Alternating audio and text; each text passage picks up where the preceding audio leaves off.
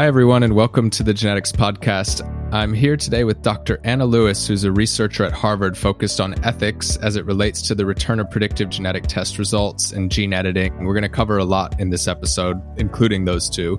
If you've listened to the podcast before, you'll know that I love these kinds of ethics discussions because technology developments simply don't happen in a vacuum. And in particular today, we're facing some very challenging ethical dilemmas. There are many, many more people getting genetically tested through healthcare system, through research biobanks. Gene editing is now a reality. All of these technological changes are starting to come together to produce some really profound ethical questions. So, Anna, welcome to the podcast, and thanks so much for taking the time to join us. Thank you for having me. So you did your PhD in computational biology. You worked as a computational biologist and then a product manager for some time, and now you're in ethics research. Something that really jumped out to me from your bio is that I think you've said before that, quote, and I'll quote you, day-to-day confrontation with ethical issues led you to wanting to pursue ethics full-time. I'd love to start there. What were you doing when you started thinking about going to ethics research full-time? Was there a single event that made you think you want to do this, or what was it like? Well, I'll name two events. One was when an academic collaborator of mine, when I was in industry, sort of bounced up to me and said, Anna, I've worked out how to put a score on a genome. I was like, oh, really? There's all sorts of ways that things could go from here with that kind of idea. And the other one was the first time I wrote a consent form for a genetics research study. And here in the States, you have to include this very standard paragraph of text, which explains that although there's legislation that protects individuals from being discriminated against in the context of health insurance, it does not cover other forms of insurance, including life insurance. And it's just like, hey, this is a thing. No further information. FYI. Yeah. And that just felt really bad to be putting that in front of individuals with no further information, and just, it seemed completely non-acceptable. And so I think I've got interested in, this world is called the ELSI world. It stands for the ethical, legal, and social implications of genomics. Genomics is the original ELSI. There's now just starting to be ELSI of these other new technological areas like MLII, for example. And I view this field as a sort of contextual wraparound to the technology. It's lots of pieces that aren't right at the core. It's about how that technology is going to impact individuals and society. Absolutely. What have been the biggest changes since the very first time somebody said to you, hey, I think I could put a score on a genome? What score was that? Do you remember? And what's changed since then? Well, that was focused on analysis of rare variants and this idea of genomic burden, which hasn't really taken off yet. I still think that might take off. But of course, the big thing which has hit center stage are polygenic risk scores, which are based around common variants. And an implication of it being the study of common variants is that it's accessible just via this much cheaper technology of genotype chips. As you know, and I'm sure you've discussed with many other people on this podcast, this is now a huge research endeavor, the publication of new polygenic risk scores. And the underlying technology for creating them is basically the same for any trait. So if you've got yourself a phenotype and you've got yourself some genotype information, it's very, very easy to calculate one of these polygenic risk scores. It's not to say it's going to be a good such score, and we can talk about that. But then you've got this number that you can attach to an individual. And in a seminal paper from 2018, some researchers here at Harvard were like, the time to think about clinical application is now, because we can start to detect effects at the same sort of effect size as some of the monogenic variation that we return results for. And I've been involved in a couple of big studies which are returning results, polygenic risk score results to individuals. And there's all sorts of ELSI things which come up in that context. Yeah. Yeah. What are some of the big issues that have come up or that you all are thinking about? And in particular, I think it'd be interesting. I know in a couple of your papers, you specifically contrast the framework for monogenic risk scores, or monogenic risk. They're not really scores. They're kind of scores. They're often 0 or 1, but with polygenic risk scores that really run a spectrum from the extreme end where it's like monogenic to the other extreme end where it's protective. I'd love to hear what some of the big hitting issues that you think about a lot are. Yeah. So a polygenic risk score is just a number. It's uninterpretable as it is. And so you have to put that in context somehow for the person receiving the information. And the simplest thing you can do is return a percentile. So you can say you are at the 98th percentile for coronary artery disease. That sounds like a really high number. Maybe you should be concerned about it. But the problem with returning information like that is you have no idea how predictive the underlying score is. It could be that you're at the 98th percentile, but that's only an increased risk of some small amount. So maybe you want to frame it in some other way. And the next easiest thing to do is to frame it as a relative risk. So you might say, you're at 3 times the risk compared to the general population, say. But notoriously, there are all sorts of issues with returning relative risk to individuals. It's very easy for risk to end up exaggerated if you use that kind of language. And then sort of better yet might be incorporating into absolute risk models where you could say, combining your polygenic risk score with these other risk factors, your 10-year risk of a heart attack is X%. So you've got to think about these different ways that you could integrate polygenic risk scores. And you've also got to, there are also some decisions about, are you just going to return right at the high end of the polygenic risk score range? Or are you going to make it a continuous number that you include? So there's all sorts of things which are questions about how do you actually return these to individuals? And the other really big one with polygenic risk scores is the impact of the study population and the validation population. So no matter which way you cut individuals up into categories, whether you're somehow forming some notion of continental genetic ancestry, whether you're looking at self-identified race and or ethnicity, what you're going to find is when you can then take your polygenic risk score and look at how it performs in one of these populations, you're going to see very different performance depending on these different ways that you cut up. So most infamously, the scores perform much worse in individuals of African ancestry than individuals of European ancestry. These are all population level summary statistics, I should say. And that's a problem when we think about clinical application, because the quality of the data that goes back to those with African ancestry is just worse. And it's not clear how to deal with that. You could take the line that, it's worse, so we're just not going to return it at all.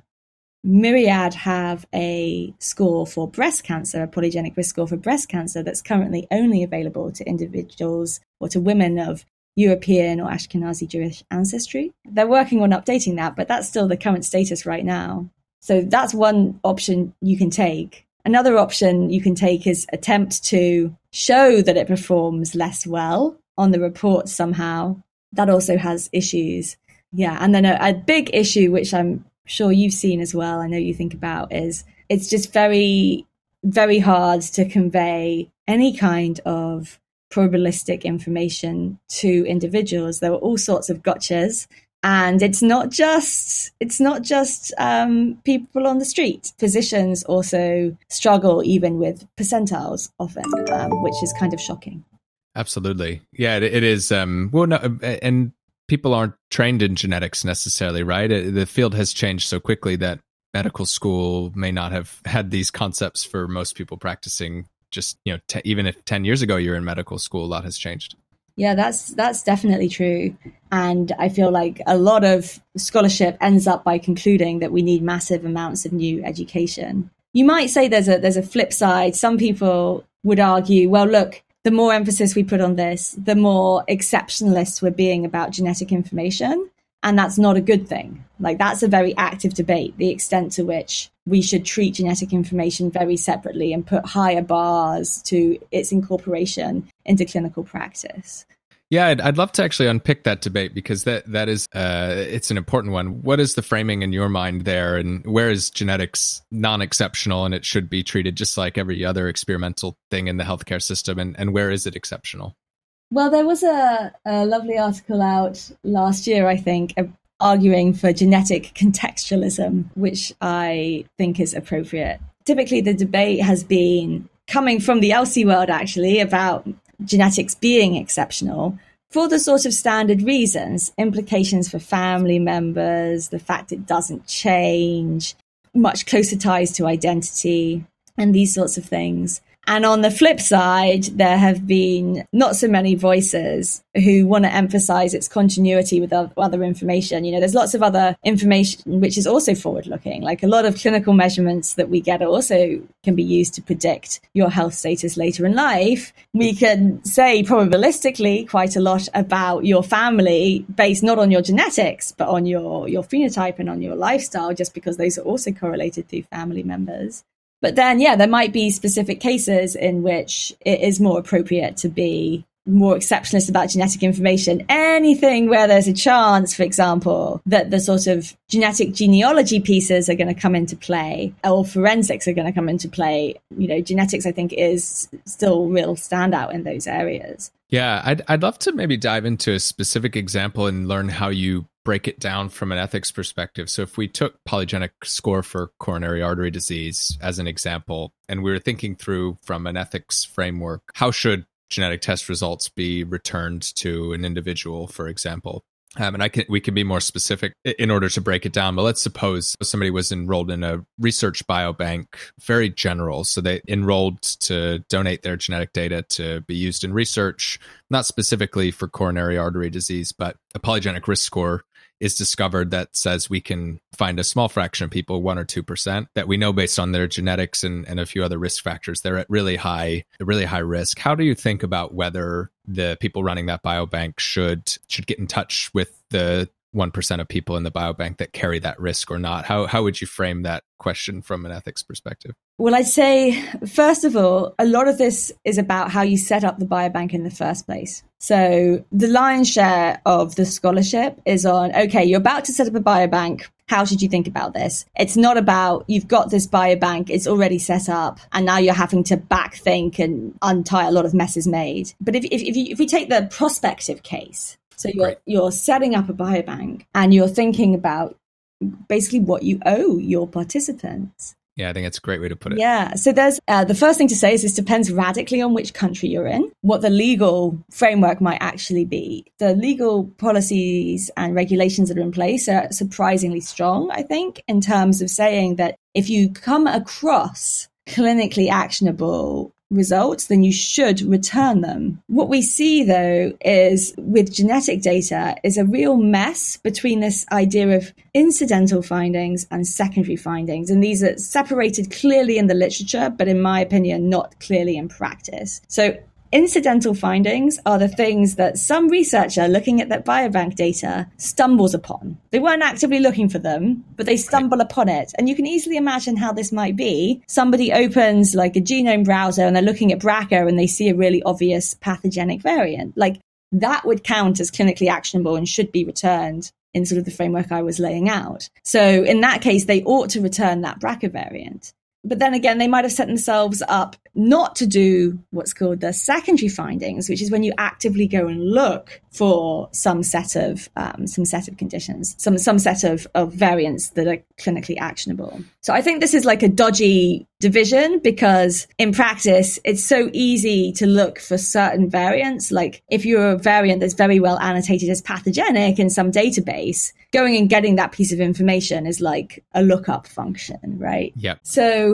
And it's often a routine part of analysis, right? Where you maybe exclude people from an analysis that you know have a disease-causing genetic variant. Right. Absolutely. So I think our sort of LC framework for thinking about these things needs some updating. But it's because of the prospect of this kind of finding, whether you're going to look for it or stumble upon it, that these legal frameworks exist. And then there's also a whole lot of separate overlapping and mutually reinforcing ethical arguments for why you should return these findings. Those include the rights of participants, right to know, right to access, etc. They also include duties of the researchers, including duty of ancillary care, duty to warn, duty to rescue. And then there can be some just straightforward appeals to what we call beneficence. So like as a researcher, you can do good by pointing out to somebody, hey, to use the BRCA example, you've got this pathogenic BRCA variant. You should think about having much more screening than you're currently having. So that's kind of how the framework shapes up.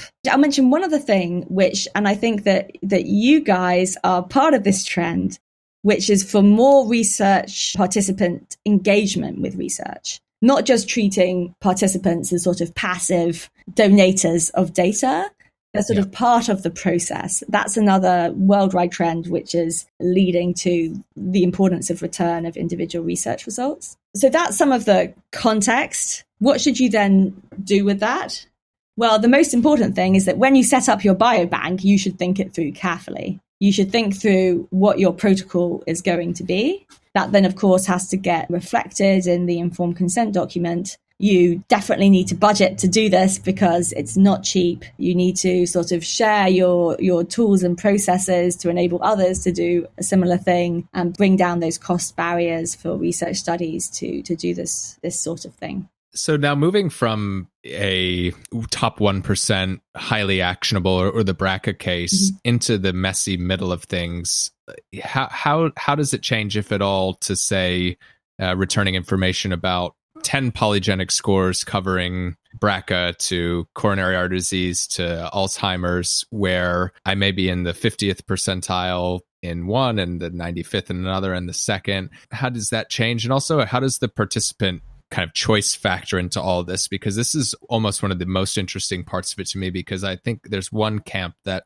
argues basically the participant choice is paramount. And if I give the information and say, here's what I'm going to tell you if you agree, and here's exactly what it is and isn't, if you agree, you get the info. If you disagree, you don't. Or the other camp that says actually people, may not always be able to handle that truth. And even if I try to explain it, people may not understand, or I may not explain it well enough. So therefore, there's some things that we just shouldn't ask. I'm really interested when it gets into the messy middle part of this, how things change and how you think about it. Sure. Well, let me carve that into two. And the second part will be models for consent. And in answer to the first part, that you could potentially return all these polygenic scores for a lot of different conditions, and you have to think about under what conditions to return. I'll mention experience with a big project over here in the US. It's called eMERGE 4. It's a big NIH-funded project. It's going to involve the return to about 25,000 Americans of about 10 polygenic risk scores. So we're still in the planning stages, still in year one of this project and end of year one. And it's exactly those questions which we've had to decide upon. And the thing that's really motivating the return of polygenic risk scores, and that's motivating return of results in research studies, is this idea of clinical actionability. So one approach that you can take that I think is sensible and that's been taken by eMERGE is you can say, well, how do we decide what's clinically actionable? And there, at least for the time being, genetics can look to how other risk information is incorporated into clinical decisions in certain phenotypes. So to take the example of colorectal cancer, there are pre-existing guidelines that say, if you have a strong family history defined in whatever way for colorectal cancer in your family, then your screening intensity goes up in such and such a way. So then what you can do is you can look at, well, what is the risk level associated with having a strong family history? Typically, that'll be some kind of relative risk information that you can get. And then you can say, okay, well, we'll set the same threshold for return of our polygenic risk score to that pre-existing guideline. So that's an approach you can take. And for a lot of conditions, there are such similar pre-existing guidelines. And of course, the conditions we're focused on are the ones for which some kind of preventative measures are possible. Otherwise, why would you focus on them? And if you're going to take that approach, then you're not necessarily going to return any information about the middle of the spectrum. You're just going to focus on the people who are above that clinical actionability threshold. This is not an easy choice, mind you. Lots of people might say, hey, I want to know if I want it all. Bring it on. It all. So here it might depend on the context. And in your biobank example, that'll depend sensitively on how you've set it up in the first place and what you have told participants you will return to them. If you have phrased that very strongly around clinical actionability, then you should probably think about it in a similar way to how I just outlined. If instead you phrased it like, we're going to give you all this cutting edge, cool stuff, which really isn't reliable at the moment, but you might be interested in looking in, and like massive, like buyer beware, not buyer beware, but like big pinch of salt needed. Advisory, advisory that it may not be right. Totally polished. Yeah. Even then, to now segue into the consent conversation, even if they've sort of said, yeah, give me everything, there are some things that could potentially have large impacts on people. So we have all sorts of frameworks for consent, like regular consent is distinguished from broad consent, which is where you're just like, hey, take my data and basically do anything. It's very open-ended. That type of consent is sort of increasingly sought by researchers. You can do granular consent, where you ask for participants' views or wishes for specific types of information. Like one typical thing would be like, what about something that's not treatable? So your Alzheimer's example, we tend to say it's actionable, but it's not really clinically actionable. It's actionable in that you could go and buy life insurance, or you could go make plans for your care later in life and that type of thing. But unfortunately, it remains the case that we don't have good treatments. The sort of reasoning behind something like granular consent is that these are questions on which reasonable people can sensibly differ, right? You might want to know your Alzheimer's risk, and I might not. And both of those are perfectly legitimate and understandable attitudes. And that's why it's important to ask about them. Another model for consent allows for updates of preferences. Like you might decide when you sign up for this biobank that you want everything. And then for whatever reason, you might decide, actually, no, you don't want to know everything. So having the ability to go back in and say, actually, no, I said yes, but I've changed my mind.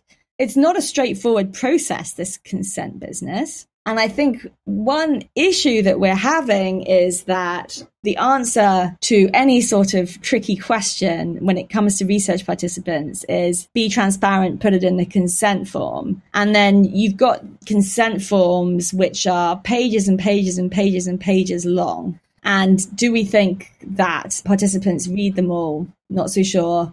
And the cases in which people have studied, do people actually understand what's in the consent forms? The results do not look good. So you can solve some of these by always having a person in the loop, be it a counselor, a genetic counselor, or somebody else. All of this adds to the expense of doing genetic research. And I'll just mention one more thing and then I'll shut up. You mentioned some others who might have slightly contrarian views on these topics. And that line of thinking would say something like, if we put all the emphasis on consent, then we're inevitably going to end up with, that's not very compatible with an equity angle, because it's going to select for people who have a lot of time and a lot of mental energy to put towards thinking through these things. So there's some kind of trade-off there. And if we're talking about a situation where there really is potential benefit to participants, then you're going to have certain groups of people systematically losing out. So there's a lot of talk now, rightly so, about who gets recruited into research studies. We have big overrepresentation of educated white folk, basically. But there are lots of good reasons why other folk do not participate in research. It's not just that they haven't been asked to participate. Yeah, absolutely. And I'd love to revisit that aspect of diversity and inclusion, because you mentioned it earlier with polygenic scores and how they don't work the same for everyone. And I think the numbers of people of European ancestry and genetic studies has more or less remained unchanged at 85% plus over the last 10 years. And it's a huge issue. What do you see, particularly in terms of getting these tests into clinical practice? What do you see as the solution? You talked a little bit about it earlier of it doesn't seem good to say no one gets it until it's equal for everyone, because then, even if it's doing something, it maybe is worth putting it out there. But it's also not good to say it's significantly better for one group and another and not have any incentive to change it. So what role does policy have to play? And I think the role science has to play is pretty clear to me, figure out how to make these data sets more representative, but actually doing that, the incentives don't feel like they're in place right now for anyone to do that, except to just because we feel like we should and must. But at the end of the day, it's not being required by the FDA, for example. Yeah. So I think, what we've been seeing recently, in fact, it's not recent. There's a very, very long history of this, but we're seeing a sort of renewed push around diversity in genomic studies. I think these are like not quite so straightforward calls as they at first seem. So diversity of what, right? So people talk about ancestry and or genetic ancestry, and as if everybody knows what everybody else means. And this is emphatically not the case. If you try asking a geneticist to define ancestry, they're probably going to stumble over their words. If you ask a physician how to find ancestry, you're going to also get a similar stumbling, but arriving somewhere different. Likewise for somebody in public health. Certainly likewise for somebody in the social sciences who tend to see ancestry as part of our identity, about the stories we tell about ourselves and how we're linked to our forebears. So it's a very, very slippy concept. But even if we focused in on, somehow it's something to do with our genetics and something to do with how that's come down through the generations, then there's no clear definition. But B, the sort of definition that's being inserted is continental ancestry. So European ancestry, African ancestry, Asian ancestry.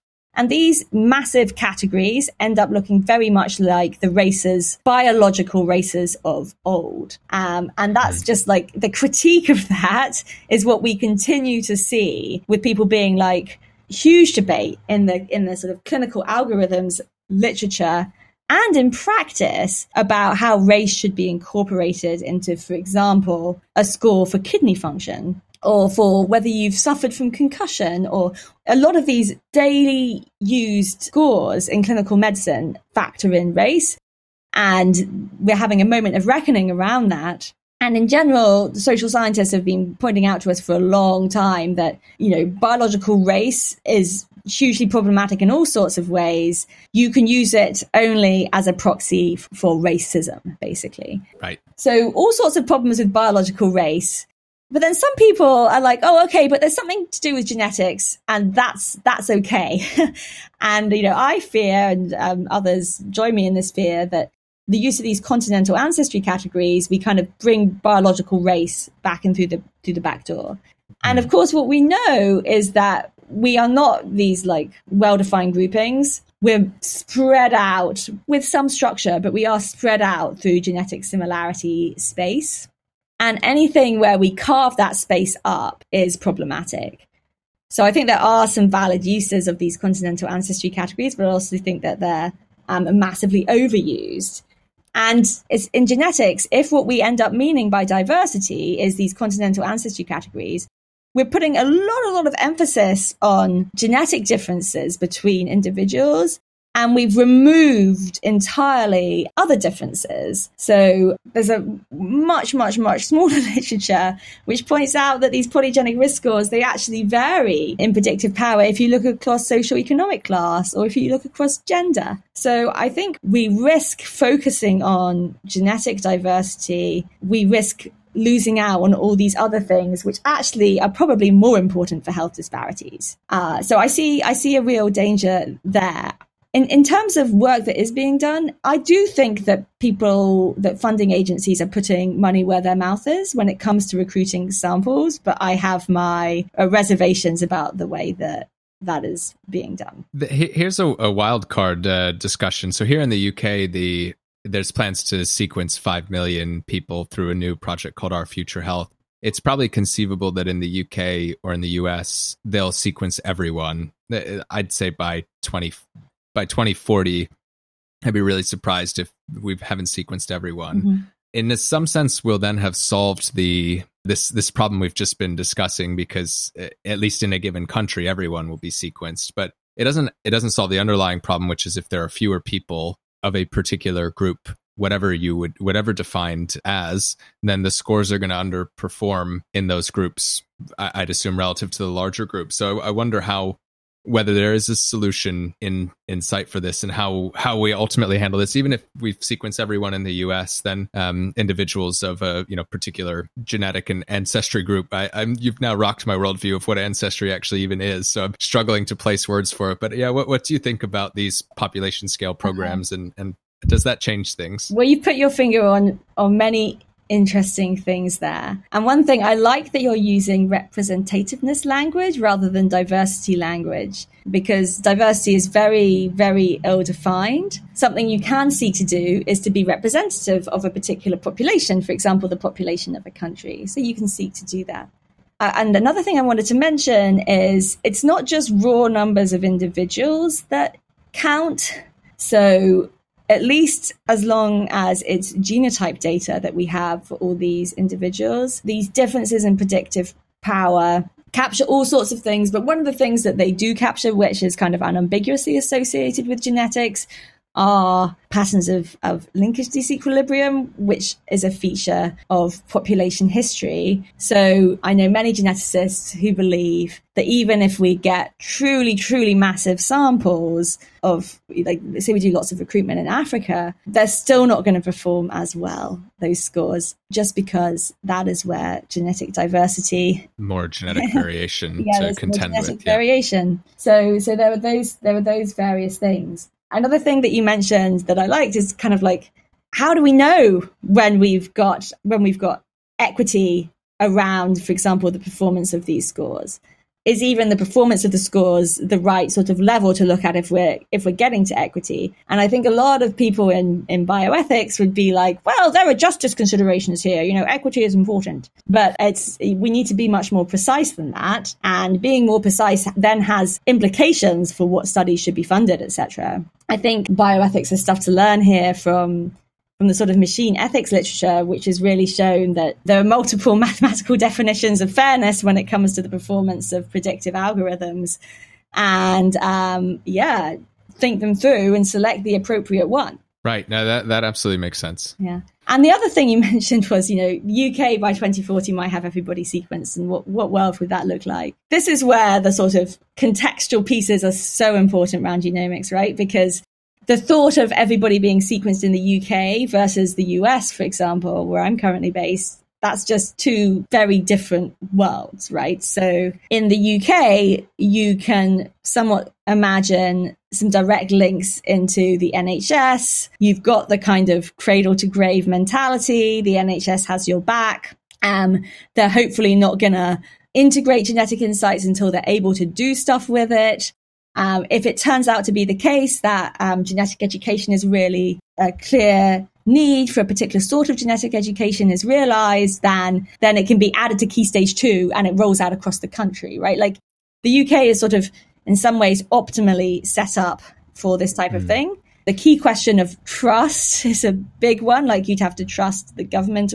And there are still lots of open questions. There was a big report that came out earlier this month on sequencing babies, where they did a lot of stakeholder analysis in the UK and ended up with a fairly rosy picture, I have to say, particularly compared to previous scholarship on this question. Interesting. That's the UK. In the US, almost none of the things that I just mentioned are in place. And it's just a completely different ball game. And then many other countries are going to have similarly different contexts in which you can imagine this technology being inserted. Yeah, like imagine the Chinese government having sequence data on everybody, or it's going to be very variable. And I think that a lot of the bioethics work we do, we assume that our norms and principles are then just going to roll out and live with the technology. Like, the technology is definitely going to spread, I don't doubt that. But the norms and principles which we sort of assume are packaged with it are not going to be as sticky as they cross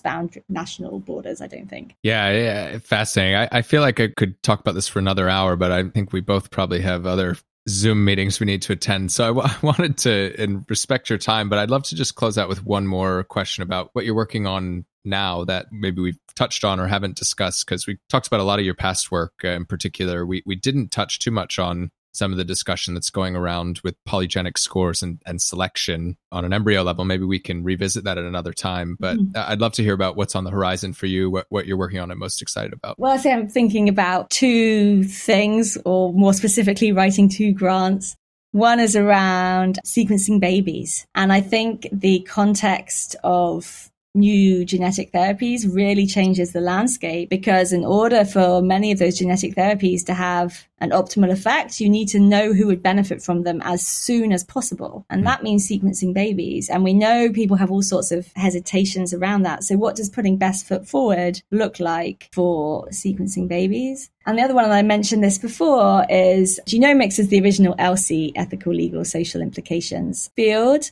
But I think that there are other fields. So generation of biological data for machine learning is an obvious one, where what we need to do is sort of learn from the successes and failures of the ELSI genomics world and create these new ELSI fields for these other technologies. So I'm also excited about that. Excellent. If people want to follow you and keep up with your work, I know you're on Twitter, and they can visit you on the Harvard website if they just type in Anna C. Lewis. acflewis.com is my website, and I'm not a very good tweeter. I think I've tweeted once in the last couple of years. So that's not a good Great. So go to acflewis.com. I checked out your website before the call, and I know you said that you've stopped writing as much during the pandemic, but there's a huge amount of really interesting, it seems like for a long period of time, you were basically pulling all the most interesting things that were happening in a given month in genomics and basically just doing a rundown. So it was a little bit of a trip down memory lane. I got to read about the He Jiankui gene editing issues and all sorts of things that were kicking off 1 or 2 years ago. So definitely worth checking out their website. Well, thank you. Well,